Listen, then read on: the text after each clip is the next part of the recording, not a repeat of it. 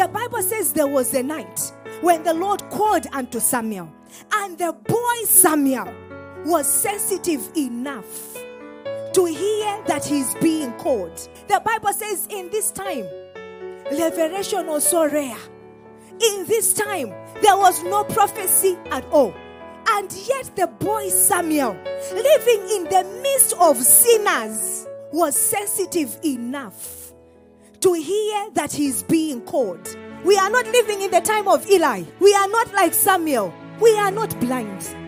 And yet the boy Samuel, living in the midst of sinners, the boy Samuel was sensitive enough to hear that he's being called.